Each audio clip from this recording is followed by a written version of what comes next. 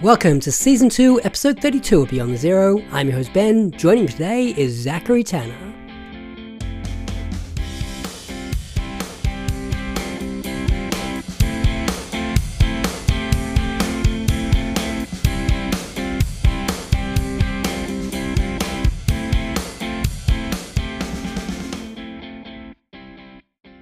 Zach is the author of Oscar Submerges, and he joins me from his home in Louisiana. Welcome to the show, Zach. Hey, thanks, Ben. Thanks for having me. How's life in your new home in Louisiana? It's great. I love it. We lived in New Orleans in the city for 3 years, and then we lived back home in Lafayette in Freetown for a couple of years. That's actually an interesting neighborhood because it was one of the first integrated neighborhoods in Lafayette, even before before the end of the Civil War. It goes back. It's a great community neighborhood. It's right by the college campus and things. But then we moved now here to our new house in Brobridge, so it's been a little bit of a change. It was a lot of like living in the city, cars flying down in front of my house 40 miles an hour, 15 feet from the front door all the time. So now it's a bit quieter. I can see the stars at night. I've been getting a kick out of the armadillos and mice and snakes and spiders, ants, toads, frogs. I really like all the animals. It's nice. And yeah, my big book, Mardine the Atomic Brain, is largely a Louisiana book. So it's an inspiring place for me to be writing about Louisiana history, because I feel like I'm now living in a sort of timeless spot that a lot of my characters I'm writing about. I'm surrounded by cane. There's a swamp. It's beautiful wildlife. It's hot. There's vegetation, all kinds of weeds and things grown in the yard to make teas and whatever from. Tell us a bit more about that, because I'm curious about this whole Cajun experience. Like, it's not an America that I'm familiar with. Tell me a bit more about it. It's interesting because it's become a brand name. Like in the 60s, there was a sort of like Cajun whitewashing where like basically the white Cajuns were sort of like, we need to assert the whiteness of being Cajun, and so they made a flag and they started putting money and books into research about it, and it's all very interesting. I can trace my family lineage back to France, so it's a lot different than, like, I guess maybe the sort of dislocated like immigrant ancestry that many Americans have, that are I know a lot of people can trace through Ellis Island or other things, but it's interesting to be part of this that was like an Exodus culture. So it's like I guess I bring up all those things when you say the Cajun experience, because it's beers and flags and merchandise and ice coolers and trucks and boats, and it's a big commercial thing too. The Cajun culture. It's about food and indulgence and the music. So I think I feel a little cynically about it sometimes. Like Mardi Gras, for instance, would be the most. I lived in New Orleans for 3 years too. We do Mardi Gras here also. There's like Cajun Mardi Gras here too, which is you dress up basically in tattered clothing. You make a costume out of fringe materials of cut up old clothing, and then you go around and you do a walking route through someone's neighborhood in the country, and you stop at each house, and the capitaine, who is like someone on a horse, will go up to the house and ask permission for to frolic in the yard, splash in the mud, like cause some trouble, and then they release a chicken, and everybody chases the chicken. Or there's another one where everybody climbs a pole to get the chicken at the top of the pole. So there's bizarre stuff in Cajun culture. There's stuff that makes me uncomfortable. There's like ways that since the 60s it's been used to, I don't know, suppress and oppress and pressure other things, out of existence. So I'd say my favorite things about the Cajun culture, I love the food. The music's great. I'm a musician too. I don't know so much Cajun music, but I really like it. There's lots of Cajun jams. So most of the instruments are the Cajun accordion, the fiddle, stand-up bass, double bass. What else? So, I mean, those are the main instruments: drums, bass, fiddle, accordion, washboard. And in Cajun music, I think sounds like a lot of other folk music. It's really interesting. It sets a vibe, and it's fun to dance to. I think the food it's hard for me to travel to other places and be happy with the food. I really like the food here. Although I had some great food in Mexico too, but especially other places in the States, I find the food very bland. It's not that all our food's spicy. It's just a lot of it's very rich, So I love to cook. I have a lot of dishes from my mom, uncles, aunts, other things. I like to cook gumbos, fricassees, sauce piquants, all kinds of things. And I love to eat fried alligator. That's a cool thing to try. Alligator or frog legs, interesting things. When we were in Peru, we ate some cuy, the guinea pig. That was interesting too. Tastes like rabbit. As someone from Louisiana, it's like small. Not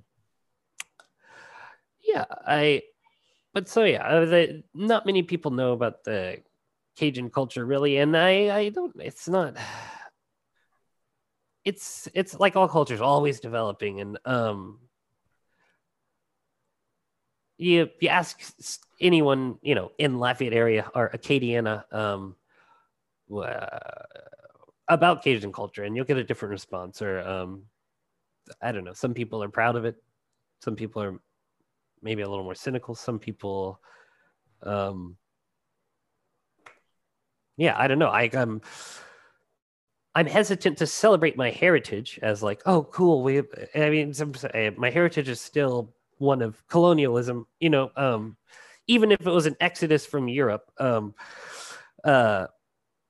the people in my family who came across the ocean to North America were slave owners and landowners, and that's sort of hard to reckon with. So I don't think I can talk about my heritage or the culture of the town without forefronting how explicitly slavery changed. It's not it's just you follow all the roads back to it, and it's of course we're here. Of course it's so difficult for people of color in the South. Of course, it's so difficult for queer people in the South. Of course, there are so many carryovers from the Jim Crow era that are. It's just bizarre. So in writing about Margie, that's been something I've sort of uncovered. It started with kind of wanting to dig up into my own history again, and then learning more about Louisiana. And I love research because it just allows me to dive very ambivalently into things that I find thought-provoking. Well, we've mentioned it a couple of times, but I want to talk about Margie now because I think that obviously it'll work back into our conversation about Louisiana, but that's a book that is in the process of being written. It's an extremely long book as well. But do you want to tell us a little bit more about where that book's going, what you're up to it, and when we can look forward to seeing it? Yeah, the first volume should be out probably January or February. I'm wrapping it up right now. I wrote it 2014 to 2017 originally. It took a few years, 9 months of research and planning, 9 months of just writing it 8 pages a day because I knew it was a giant book. But back then I had a lot of misconceptions about what was necessary to create a good novel. And I thought industry was, when I went to creative writing school, it was You you pump stories out, you pump stories out, you pump stories out. You keep sending them to the New Yorker. You wait for the New Yorker to tell you something. They reject you. You keep sending it to the New Yorker until something gives. So I began writing with this mindset of like, okay, if I want to write something worthwhile, I have to write all this garbage, which is what a lot of people hear when they're starting art, which is true to an extent.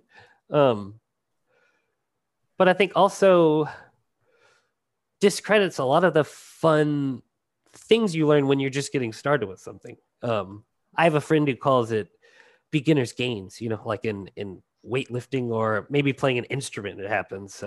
You're so enthusiastic initially. You can learn new things like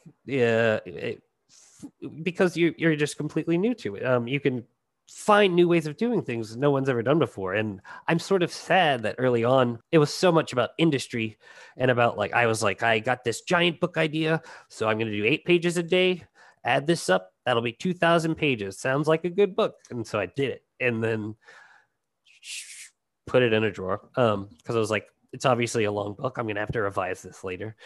While I was writing it, I had written Oscar Submerges, so I sort of became obsessed with finishing Oscar first before I went back to Margie. So it took a few years. I wrote 8 drafts of Oscar and wanted to get the whole time out of like this. Like, it's a very American mindset that you have to make a lot to get to the good thing. That like good things come with a lot of waste and excess, but they don't have to, I don't think. And I'm thankful. I think parenthood was ultimately what helped me sort of develop the more kind of organic creative process I was looking for, because you just have you have to learn to go with the flow, and take each day as it comes, because the children amplify everything. There's less time to work, but what time there is, it's more precious, and the emotions are stronger. There's higher stakes. Like slowly it changed, but when I first was writing Margie, I was like, okay, this is a big multiverse book and it's about these characters. Let's take, the character development of Russian classics and then just put that into a schlocky 1950s B sci-fi plot, Margie and the Atomic Brain. I had the title first and I was like, okay, so there's gonna be a giant brain monster. And then I was like, now the next step is to try to make believable characters into in a giant brain monster book. So I was like, the only way I can do that is to learn about quantum mechanics. So I started reading about physics and things, and that was like the first 9 months. I researched. The book wasn't so much about Louisiana at that time. That was more of sort of an emergent thing. I slowly developed while I was away from Margie, like, oh, maybe I could write this big, cool historical Louisiana book. And Margie was this giant historical book set in Louisiana. And I don't know. I just, my research kept pointing more towards home. And so now, fast forward, I met Rick. Rick was like, sure, I'll publish Oscar. He hadn't even read it. He published it to be able to read it fully, He read the full thing on the computer, but it's flattering. He trusts me enough sometimes where he's like, that sounds like a book I'd want to read. All right, he's like, we'll print it, and then I'll assess it. He says, I will not be arbiter, or he said that once. But so, now I have this cool little gig with the press, with the typesetting the books, and the Oscar sold pretty well. It's one of the best sellers of the press. Like, I think it's in the top 3. It's like second printing. There's a new cover.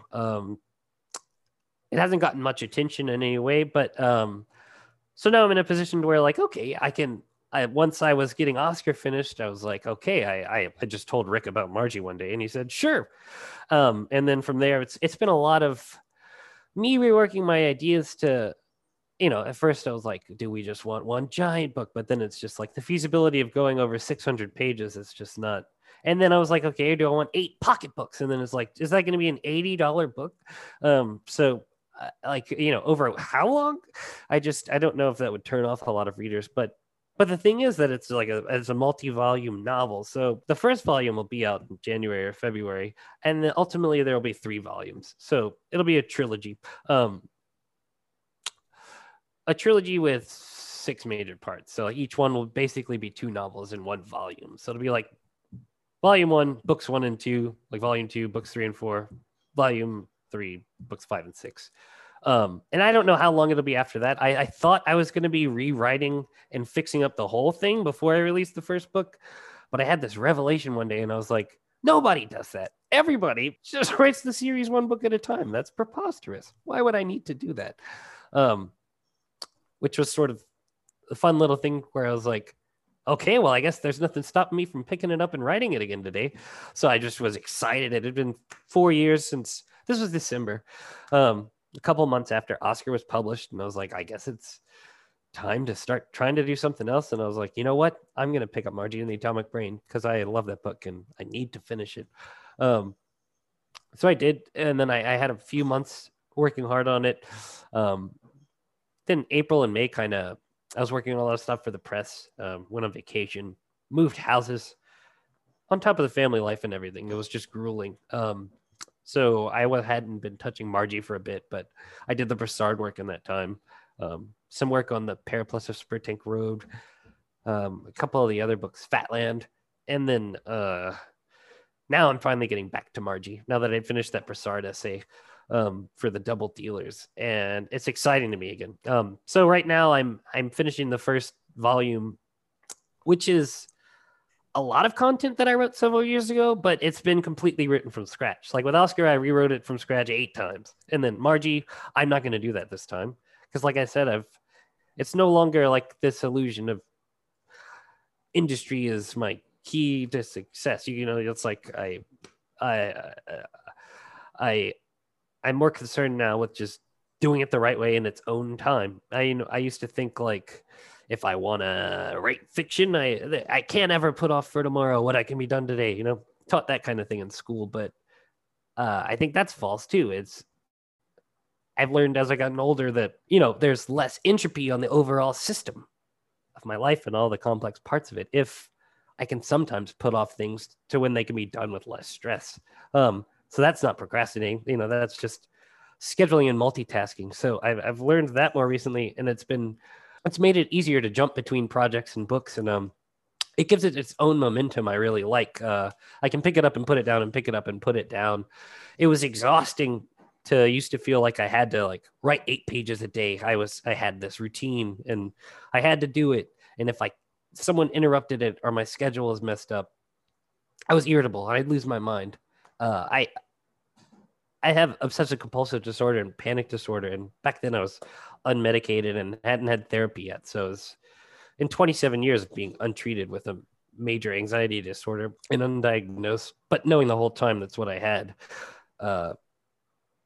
Luckily with therapy and medicine, like I've evened out in that way.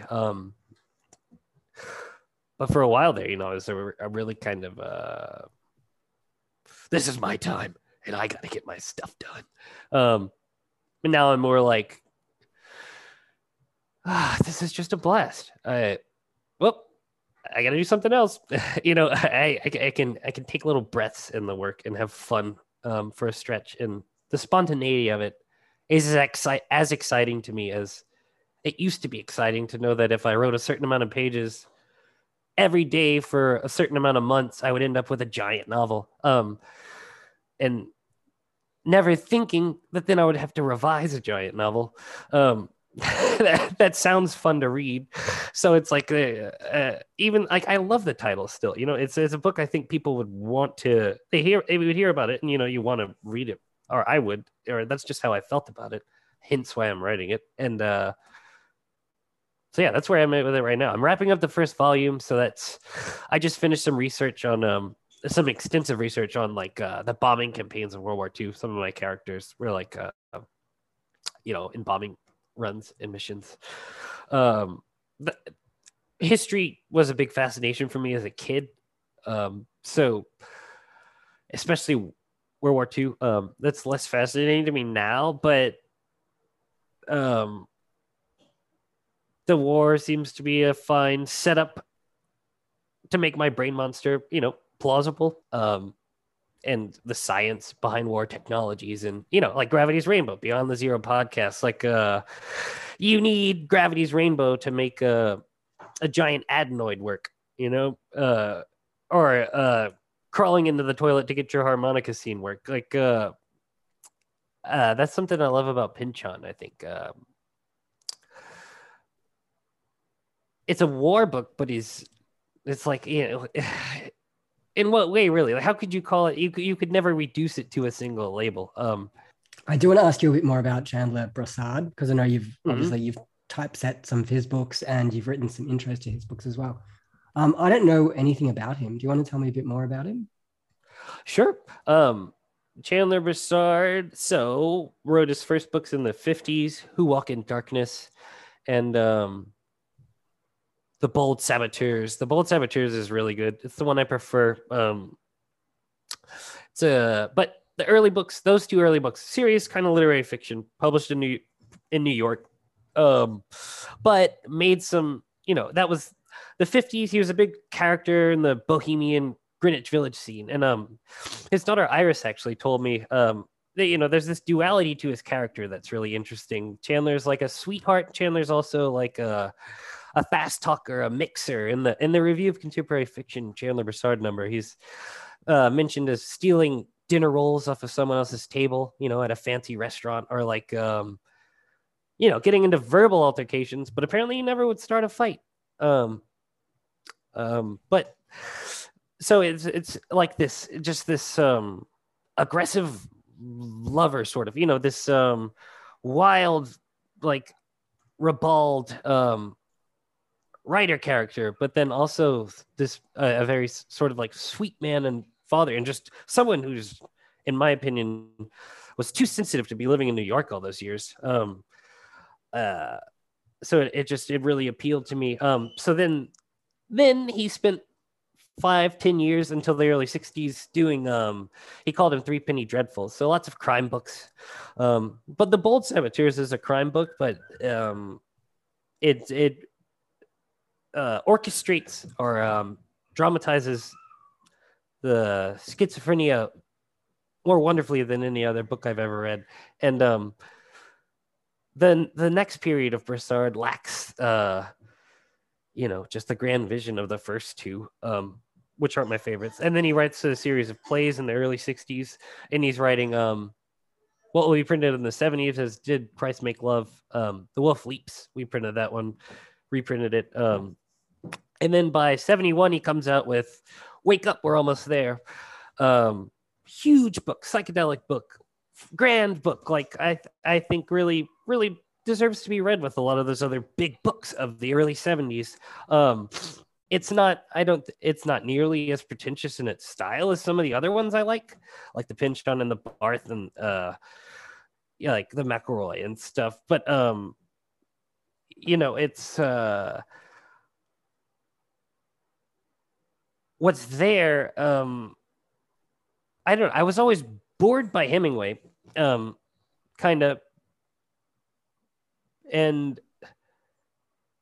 but loved how easy it was to read. But also,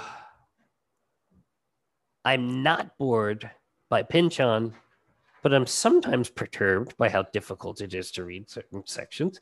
Or Joyce, like I'm perturbed by all of Finnegan's Wake. I had a fun time glancing my eyes through it, but I'm glad I got a couple guides now. I have this cool annotations to Finnegan's Wake that has page by page, a little diagram of the thing. But of the whole postmodern or contract sort of books, like Chandler's reads like the simpler kind, but the sort of sociological themes of Wake Up, We're Almost There, or were, I think, so ahead of their time. And it's this constant obsession with bleeding in and out of each other socially all the time, and that we're not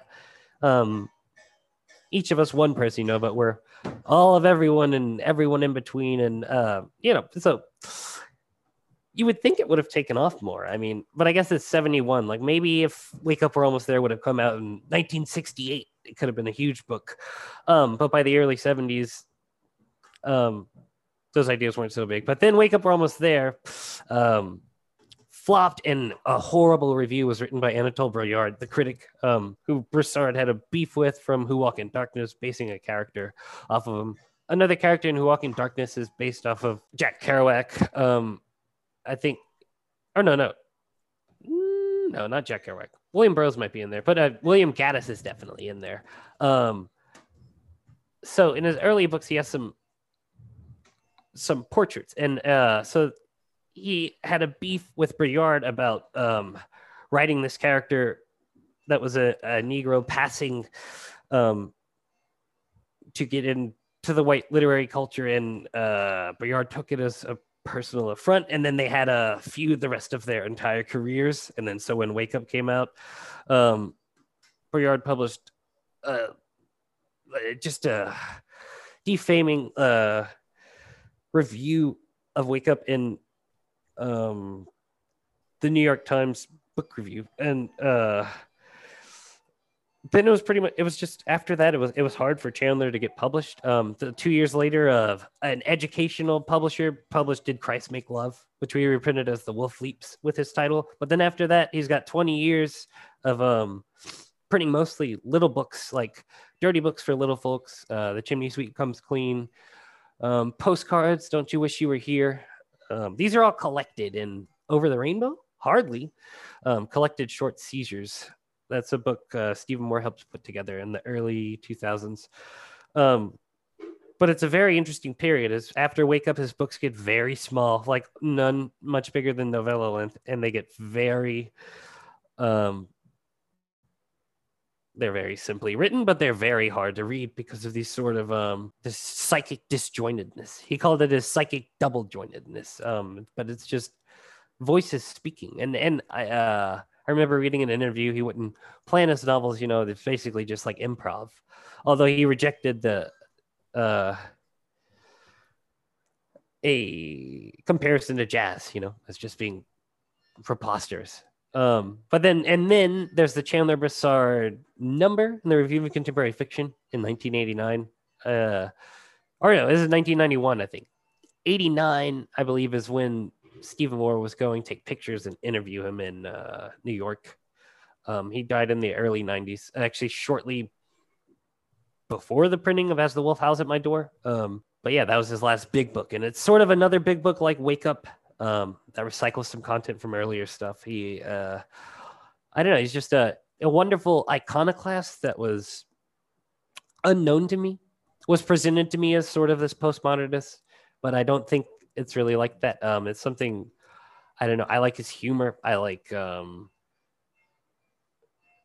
how far he can take my mind with simple language. It's just funny. I laugh more than anything when I'm reading Broussard, and it feels good to laugh. I feel like I'm laughing with someone, in a way that feels good. He expressed once that he didn't see what people saw in his books, but what I see in his books are, I don't know. It helped me through a really rough time. It's to laugh and persist and go on having a purpose when the world around you, is just set on banishing having a purpose. It's a liberated mind. His fiction is his own. It's singular, and it's wonderful. Like Dirty Books for Little Folks. It's smutty retellings of fairy tales. I love that. It's fantastic. He's like, why should we lie to kids? Why do we talk down to our children? But obviously my kids don't read those books. But still, there's also I just feel like mentioned like another kids books, not for kids books that I love are Alexander Theroux, The Skinocephalic Waif, and The Great Weedle Tragedy. My baby's always pulling them off the shelves, but another interesting like kids books for adults. But yeah, I'd say that's how I feel about Chandler. Cool. Okay. Give me one book that I should get by him. I mean, do you have Wake Up? No, I didn't have any. Got none. Wake Up, we're almost there, I think, as would be a good introduction. Why would you want to read Chandler? But also, I think maybe one of the smaller ones, the one that just came out, The Double Dealers or The Wolf Leaps, is a cool introduction to, mid-career, very plot-driven, interesting, play-inspired Shakespearean, stories. But then the two big mammoth novels are sort of just expansive compendiums of his creative thoughts over 20 years each time. So if that's the sort of thing that appeals to you, I'd say either that one or as The Wolf House on My Door, but also maybe The Wolf Leaps or The Double Dealers. If you want to read the little interesting books, then, and without having to find all of them, then if you got Over the Rainbow, hardly, that's a good place to get all the little books, and Raging Joy's Sublime Violations. So in another sense, I think that's the most enigmatic Broussard. I think that's the most difficult Broussard to read, and probably the least read Broussard, and maybe the most rewarding, but I haven't cracked it open yet. But I keep picking them up and looking at them, and I read them all. I added a few of them to Goodreads that weren't there, like Postcards and Dirty Books for Little Folks. So I want to hear what other people have to say about them, because I think they're fantastic, but they're very difficult to understand. I think, though, I'd say Wake Up or The Double Dealers. Okay, cool. All right. Let's talk about your book that's published, Oscar Submerges. On the surface, it's a 500-page space opera set in Europa, but it's much more than that. It's kind of a bit like Hitchhiker's Guide, but if Sam Delaney had written it. Do you want to tell us a bit more of the setup and your protagonist, Cletus? Yeah, cool. Yeah, I like that. That frame. Cletus is from Luna, so he's from the moon, grew up on the moon. He's finally going to the outer system, going to the Europa, the magical world that's unlike all other worlds in the solar system we know. So it's sort of a future history, but also I think it's a divergent sort of history to ours. It's one of a many parallels in the sort of multiverse thing. It's a possible history because it's about a possible character who is Cletus, who is, kind of like me early on, like I was talking about, has been obsessed with industry and obsessed with becoming a composer, and he wants to write operas, and he wants to be a genius in all these things. It's the classic sort of Bildungsroman setup. Except you put it in space, and he's going to Europa, which is this magical world of music and drugs and sex beneath the ice, free love, and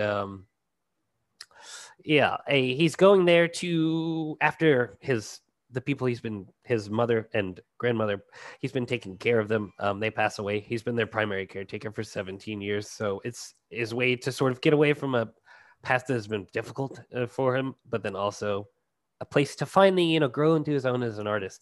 That's what he goes there looking for. And he's going there looking for people to learn to love openly and freely. And then from those experiences, obviously, he will achieve some sort of, artistic catharsis, or so he thinks. So that's the setup. It's a music composer going to a new world to embrace a new culture and try to finally self-actualize. So he's got pretty high hopes, I think, when he sets out for Europa. And then I think soon the irony quickly is that he's from a different culture. He can't really hang. These people are not what he expected. They're more than what he sees them to be. He befriends this old friend, Oscar, who's sort of a mentor to everyone, and just this wonderful old painter. My favorite character in the book. The first character to come to me, I thought of the book at the bottom of a swimming pool, thinking about Oscar at the bottom of a swimming pool, or just standing on the surface of Europa looking up at the stars. And so, Oscar becomes, Cletus wants to leech off of Oscar. He's like, I can't learn from my own experiences, even though I've set myself up to do so. Luckily, I got Oscar right here. I can just follow, do what Oscar does until these people start to love me. That's not working out either. and then the other element of the book I think that's worth mentioning is the French maids. The original book was French Maids of the Connemara Chaos. So it's a neurodegenerative disorder that Oscar suffers from. So memory is another big theme. Losing memories is a big theme. Having best friends who are much older than you is a big theme. It's kind of a buddy book at points. At other points, it's smutty. At other points, it might be profound. At other times, I think it could be interesting musings on music. By Cletus, and I'm very musical. I play a lot of instruments, so I spent a lot of time trying to get those sections of the book right, the musical sections. Before we move on to some of the books you like and some of the books that inspired you, we were talking before about your journey into writing, and I know that we were talking about smut and some smut writing that you've done in the past. Do you want to tell us a little bit more about that? Yeah, when I was about 20, I got hooked into the big craze at the time was, hey, write smut for Amazon. Support your family writing smut for Amazon, or that's what I found in these small forums, and I tried to make it work. I was a college student, and I was like, well, I need a better job. I'm tired of making pizza. Maybe I could just make a lot of money just sitting in my room all day and trying to work myself up into the erotic fantasies and then turn them into money. But then turned out no one really wanted to read. I wrote as Fifi Miu. It was a sort of drag persona. And it was the first time I'd written under a pseudonym, but that's how I wrote my first novel, under this pseudonym, and really under the impetus of I just got to write something that can get people off so they can buy it and I can have my groceries. I was a young kid living on my own for the first time, and I wanted to write. And I was in school, and I don't know. I was just drawn to what's the first smut book that I really Irene's Cunt is this French book, Condor. William Vollmann references it a few times in The Royal Family. There's actually a whole section of it called Irene's Cunt. And it's this old dirty French book that was written anonymously, but that was sort of I know you talk about gateway books often. That was sort of my gateway smut book. And then from there, Henry Miller, Annis Nin, all of them, and then eventually found Marquis de Sade. As a younger person, didn't really like it. Read it again later, thought it was hilarious, and found that it was something different than what I first thought it was. I started with 120 Days of Sodom, which is just almost all the worst elements of de Sade in one book. It has the least philosophy, the least humanist rants, the least irony, the least novel situations, or maybe not. That one's pretty novel situation. The group of libertines determining their own sexual appetites and enslaving people, and Elizabeth Bathory style. But so that was originally how it was the first thing I felt capable of writing. I was a young person. I was 20, so sex was sort of new to me. And so it sort of opened my world, and it was a fun thing I could just have fun writing about. And then from there, I started to realize that the stories weren't working as smut stories because I just kept wanting them to work as stories too. So, there was the sex there, but the main flow of all the stories was about what was going through the characters' heads. So there was a slow transition from trying to write smut for money to writing for myself, and I just can't help but have smutty elements emerge because that's just one of the tenets of my imagination, one of the major avenues along which my mind likes to cruise. Cool. Okay. Are there some of those books still available out there in the wild? Yes, there are. There are about 50 copies, but mostly friends. I know almost everyone who has one now by name, probably. I sold it mostly out of the back of a car at bars and playing music shows. So they're out there, very rare. Fifi Miu, The Inn of Madame Dupree. There's still probably some short stories on Amazon, like The Doors of Predilection or what was the other one? Not an Untimely Elevation. They had some bizarre titles. I would always write the title first. Mojitos and finger sandwiches is one of them. Yeah, that one. But the book I liked. It was a novel, and then I self-published it when I was 20, but only printed 50 copies. So those are out there. But as far as that goes, the only other really thing I've done like it was Tindrolopolis, the Vesna Radic book at Kronos Amistad. I did some dirty drawings for that book a couple of years ago and had a lot of fun doing that. That one, and then Raging Joy, Sublime Violations are the only ones I've really done any sort of illustrative cartoons for. But those were fun. Cool. All right. Shall we get on to your gateway books? What were some of the books that opened the doors of literature for you? Let me think. Slaughterhouse-Five. In high school, I had a great English professor introduced to Slaughterhouse-Five. Wuthering Heights, around that age too. I really loved Poe as a teenager. But then it was probably when I was around 18, I was working a job at some tennis courts where I started to have time to read big books and started really liking big books like Infinite Jest. I started reading Vollman there. A gateway thing too was just the review of contemporary fiction. I always wanted to be a cartoonist or an animator or a graphic novelist kind of. And then randomly, I just went to the university library one day looking for some sort of periodical that would just make me want to read more fiction or like something that looked interesting. So I just browsed all the shelves, walked up and down all of those shelves of English literature and all the different periodicals. And I was like, the review of contemporary fiction. That sounds spot on. That sounds like just what I'm looking for. And I opened it up. It was the Jose Donoso issue.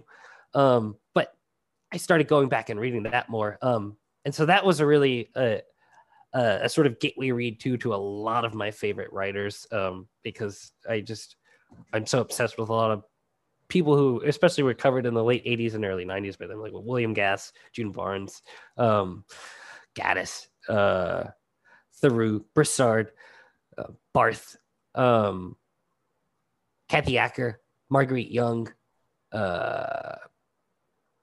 just so many authors I read that are some of my favorite authors still, and the ones I want to reread and keep rereading. I found in there, and it was wonderful. I just opened the issue and it was like, it felt so right to discover that periodical, and then read them for a few years. So what are some other gateway books though? Let's say another one, Gravity's Rainbow, Beyond the Zero podcast. Gravity's Rainbow was a big gateway book, as was Against the Day. That's another one I read at the tennis courts. So if we think about Margie writing a giant book, what are some books that made me want to write a giant book? Miss Macintosh, Infinite Jest, Against the Day. Those were The Royal Family, the Seven Dreams series.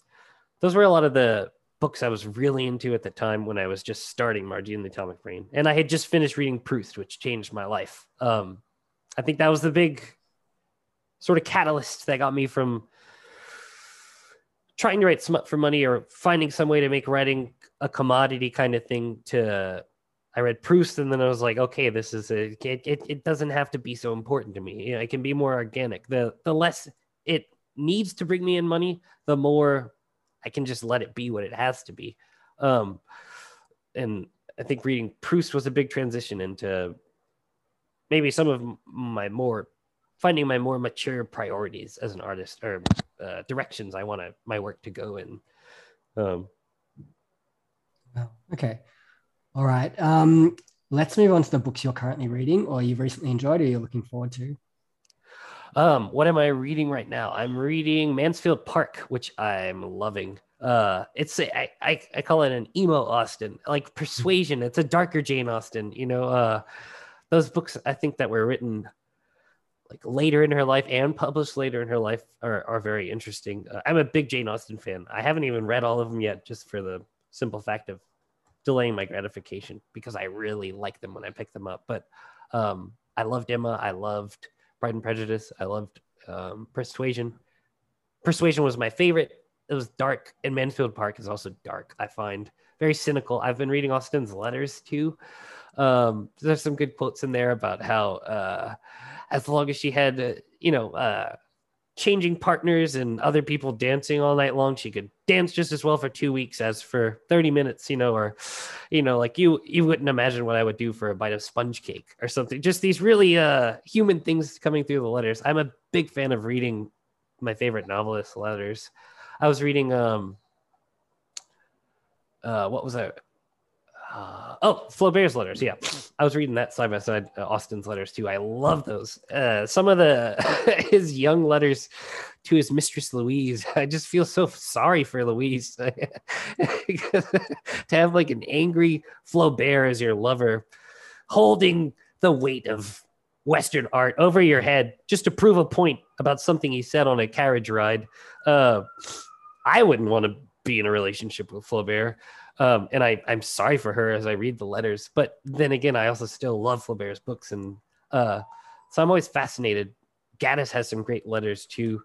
There's a giant edition the Dalkey Archive did, but I just finished reading Outlander. Also, that's sort of out of my ballpark, but became an obsession of mine and a book I loved. Diana Gabaldon. I still have all the Lord John books to read, which are the spin-offs and side books kind of, which will be perfect books because of what happens at the end of the 9th book to read to get me excited for when the 10th book comes out. So that's her giant 10 volume novel, and so I'm working on a 3-volume novel, Margie and the Atomic Brain, and that one, Proust, The Seven Dreams, and then a lot of the French roman à fleuves like Balzac and Zola, like the grand French novel cycles are stuff that really interests me. I also really enjoyed reading. I really like Frederick Rolfe. I'm into Baron Corvo. And what else do I want to get around to lately? Oh, I want to get around to is Narrative of Arthur Gordon Pym and then Bottom's Dream. I got a copy of that Wow. Rick gave to me, and I really want to read. And so that's the things I'm excited about reading, I think. You'll have to give me the review of Bottom's Dream when you get it. Yeah. Yeah. Can I just enjoy it without reviewing it? I don't know. If there's one book I don't want the pressure of having to write something coherent about, I just picture how am I going to do it? I just set it up on the desk and visit it sometimes. I go visit the book. All right. I can't bring it to a coffee shop. Can hardly carry it across the living room. I think it's one of those books you're going to have to keep in the lean-to for hurricane season. Right. I'll use it to hold the boards and all the sheet metal down. Cool. Which living authors, have carte blanche with you? Hinshaw, definitely. Vollmann. I don't read all that many living authors because, especially now, there's just there's so much pressure to read everything in the stacks, and I like dead authors because they're not pressuring me to read their books at all. And if I don't get around to writing something about them, they don't mind. And I just I'm interested in timeless literature, and a lot of what's printed in North America isn't interesting to me because a lot of it often seems similar. And so it's very rare that I go to buy a book at, a new bookstore or like living authors. It's rare that I'll get it, but I'll buy the Alexander Theroux books. I'll buy Miranda July's books. I'll buy Miranda July's books in hardback. I'll buy Vollmann's books in hardback. I'll buy who else? Yeah, there's not too many living. I feel like it's I've been reading since teenage years, early 20s, pretty seriously, and almost everything I've read was originally, because I was trying to get through the classes and things, were old books. And there's this thing, you read one book and then you find 5 more in it. So it's I kept getting pointed further and further back in time and back in history. So I've stayed out of touch sort of with what's really going on. But I don't. Is it reading Madame Bovary again really a bad way to spend a day? Or I taking my time with Austen. These are things that feel more important to me. Or I don't know. They're just what I'm drawn to. Early on in my career, I always had all these fantasies about what people would say about the work when I'm dead. This is just like this, sort of American writing thing. Like it's about the death, and what do you do before then? And it was a very very morbid thing. My view on writing initially, and so that for some reason having these sort of just morbid obsessions led me to mostly just reading the dead authors. But yeah, the last book I loved that had come out in hardback was The Lucky Star. It's Vollmann came out with that one in 2020. I really, really like that book. I don't think it's gotten too many great reviews, or I haven't read one that I thought really captured it yet. I might write about it someday. But yeah, it's there's not many of them. We'll take a quick break here on Beyond Zero. We're speaking with Zachary Tanner.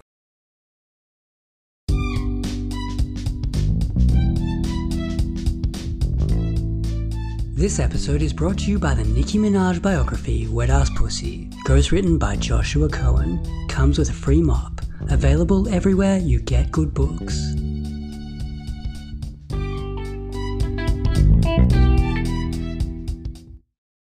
We're back on Beyond Zero. It's time for Zach's Top 10.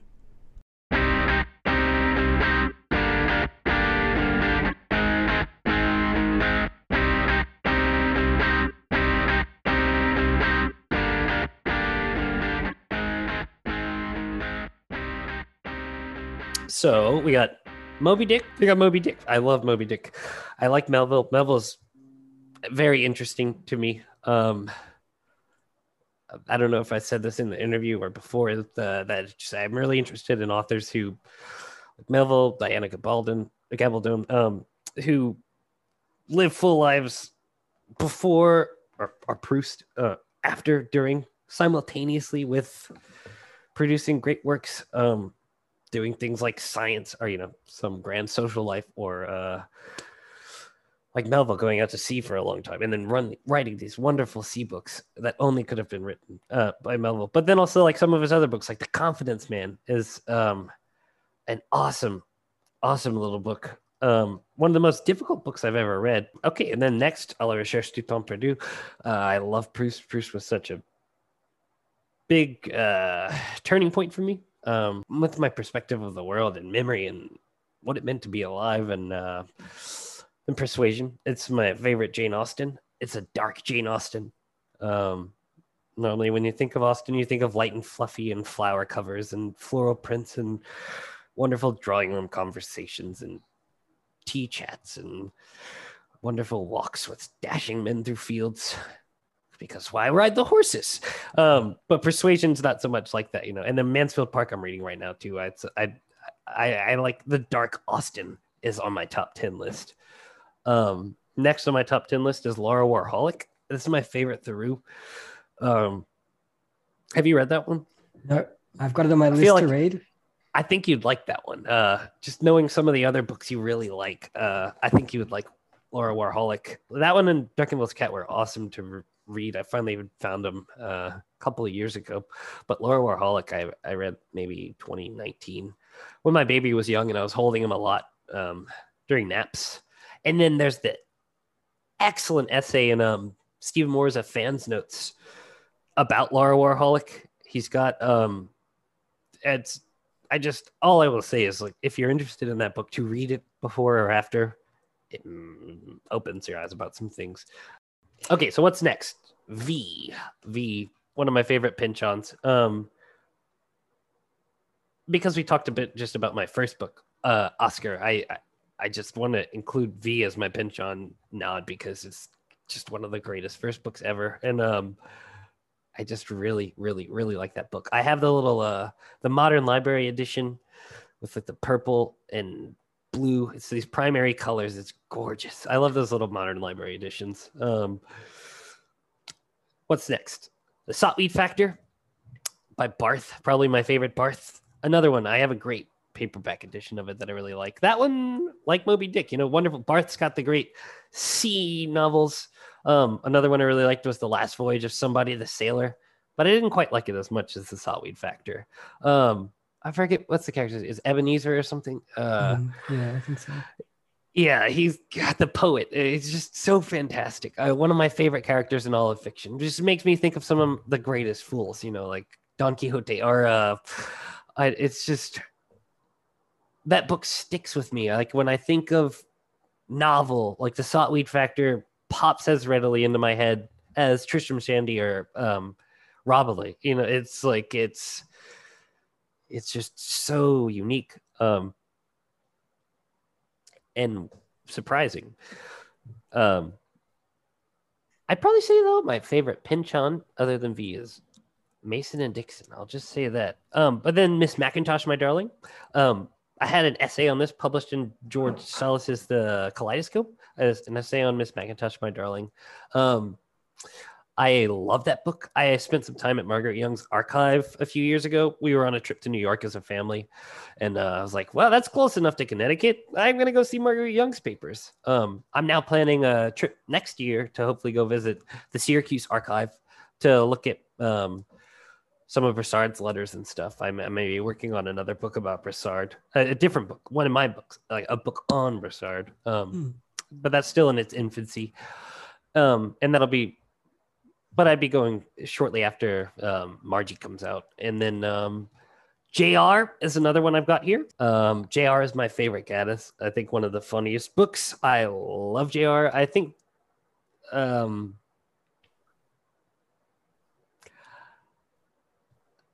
it's almost it's a lot of people probably get turned on to or hear about the recognitions before JR, and I think it's sad because I think the recognitions can be a very unforgiving sort of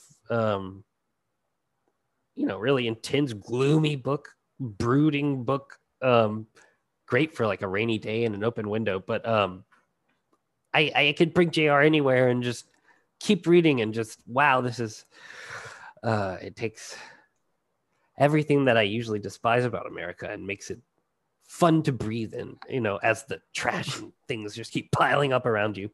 And then I guess I could do 2 speculative fiction books because Oscar is speculative. Margie and the Atomic Brain is speculative. Samuel Delaney's Babel 17 is on my top 10 list. That's a huge influence for Oscar. I just love that book. It's Delaney's early science fiction is very interesting to me. I want to find some of his later books because I know he then transitioned out of the speculative fiction, like after Dahlgren and all that, and largely for most of his career since hasn't been writing it. But in terms of what inspired me, Babel 17 was a big like, oh, so this is like a fun. This is. It's got a very it's unlike any other sci-fi book I've ever read. In that it's just so free to be wacky, bizarre, sexy, also convoluted or tricky. Like I love how unapologetically people will speak in poems and like in Delaney's novels. It's fantastic. And then what was it? Maybe another speculative one would be I'm a big fan of Stanislaw Lem. Solaris would definitely be one of my favorite science fiction books. It's so simply written and so precise, and it's just like I could just spin it on the desk and watch it go all day like a little top. I really like that book. Solaris. Some of his other good ones are Siberiad. What's the other one I read? Eden. That was a good one. Stanislaw Lem, very, very good speculative fiction author. I also really like Octavia Butler. But yeah, so that's my top 10. Moby Dick, Oliver Recherche du Temps Perdu. Persuasion, Laura Warholic. V, The Saltweed Factor. Miss Macintosh, JR, Babel 17, Solaris. Nice. Very cool. What a good list. Yeah, I guess they're all English language books except for Proust. And Solaris. But English and Solaris, yeah. But English language books are what I've mostly read. Although I love reading the classics from other languages and things. And I can read a little bit of Spanish, but I'm practicing. Cool. All right. Well, we should probably wrap it up. Cool. It's been such a pleasure speaking with you. But before we go, do you want to tell us where we can buy Oscar and where we can expect to buy Margie? And yes, you can we buy can catch up with you online. Yeah, you can buy Oscar at the Coronasamas website, coronasamas.com.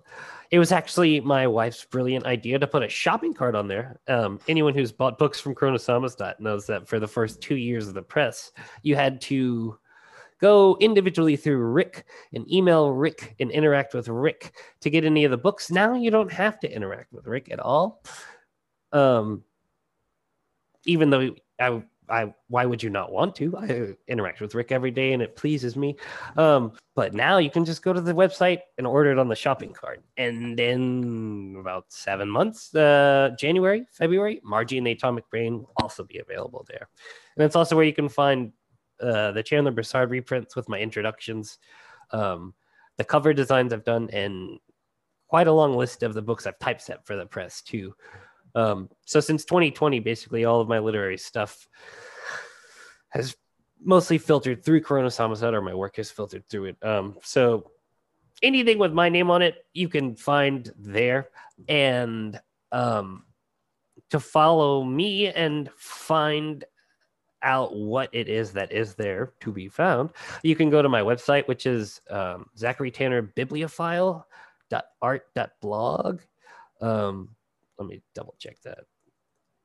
Yeah, Zachary Tanner Bibliophile.art.blog, which is my just writing blog. I'm gonna start doing some blog posts about wrapping up Margie and revising this 2,000-page manuscript into 3 600-page novels. And also, I'm pretty active on Instagram as Piebald Puff Puff. Piebald _Puff Puff. Yep, that's it. So that's where I'm active, and that's where I post what I'm working on. It's where I post pictures of my kids interacting with the books, stuff we're doing around the house, which we love. It's been nice to settle into this. Cool. All right. I will let you go. It's been so much fun talking to you. Thanks for joining me. Yeah, thanks, Ben. Thank you. I'll see you next time.